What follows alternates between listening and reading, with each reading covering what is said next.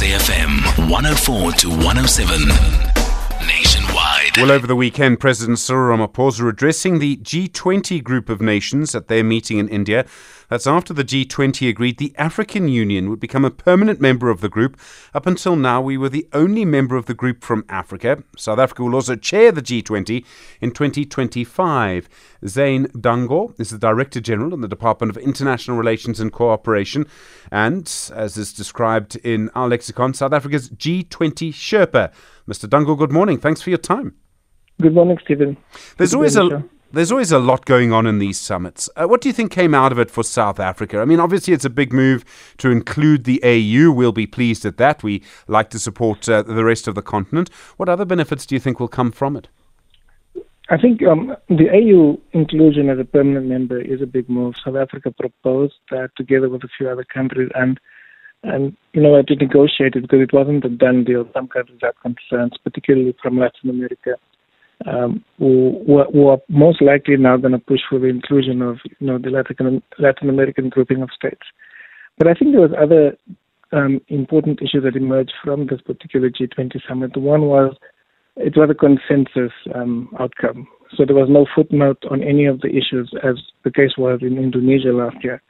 And this includes consensus agreement on approaches to geopolitical conflicts, including the war in Ukraine. And this allows us to work as a G20 on the peace process. So what was put on the agenda, squarely at this G20 was peace is important, accountability is important as well. But it took there was a move away from people wanting to reprimand as opposed to working together as a bloc on peace initiatives. Of course, for South Africa, also the just transition issues was confirmed by the group. So, acknowledgement that climate change is a threat to all, but that we do have differential responsibilities in ensuring that we meet the challenges of climate change.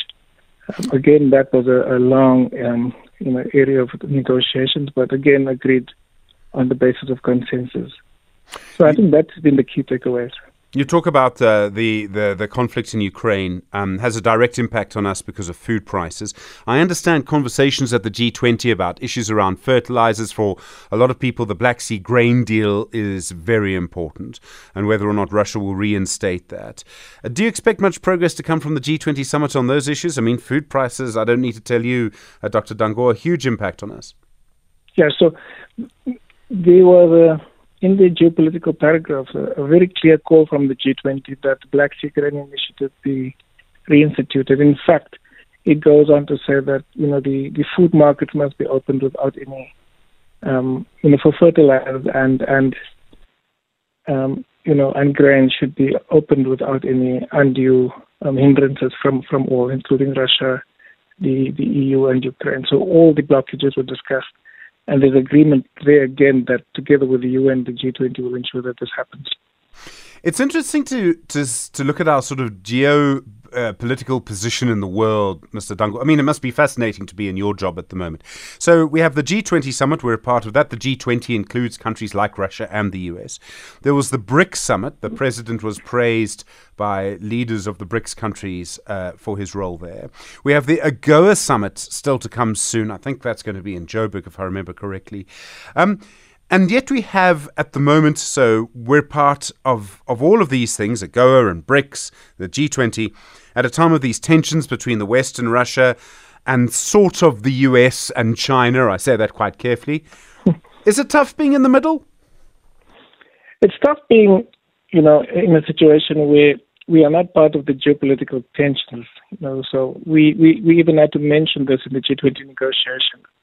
That even at the G20, many countries found themselves in the manner in which the negotiations was flowing, in the middle of mediating between geopolitical tensions between the big powers, and this includes, the US and China. And once we made that statement quite openly, we found that the big powers were beginning to listen to what the emerging market countries had to say. Because South Africa is not in a unique position. You find that Indonesia, India, Brazil, all of us are in the same position. We tend to be, non-aligned in the particular war, but we are multi-aligned in a sense, when it comes to participation in the G20, as you mentioned, AGOA and BRICS. So South Africa, like many of the other emerging market countries, we don't rely on, our economies or the military to influence the world. We rely on the functioning of the global governance system to make our voices heard and to influence positions in the world. So that's why we felt that, we needed to work very hard in all of these fora and not to use them for geopolitical tussling. It seems to me, Mr. Dangor, and maybe I can say more than you can because I'm not a diplomat, but it seems to me that we need to be quite careful of looking at the big powers trying to influence our views on things, whether that big power is China or Russia or the United States. As ordinary South Africans, we actually need to be very aware of attempts to influence us. Yes, that's clear.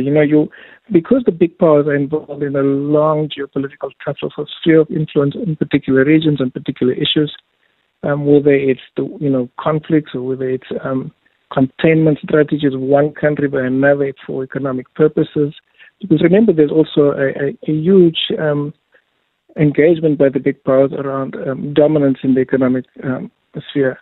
So we do have to be conscious of how this impacts on us and how we may or may not be pulled into one position or the other. And that's why we're very careful in how we're engaging with them. The good thing about the G20 and also BRICS for that matter is that emerging market economies are beginning to make their voices heard in as much as South Africa and Brazil and India have been doing it historically. So there's more voices coming on board that have more clout together with us to make sure that we can shield ourselves from these kinds of machinations.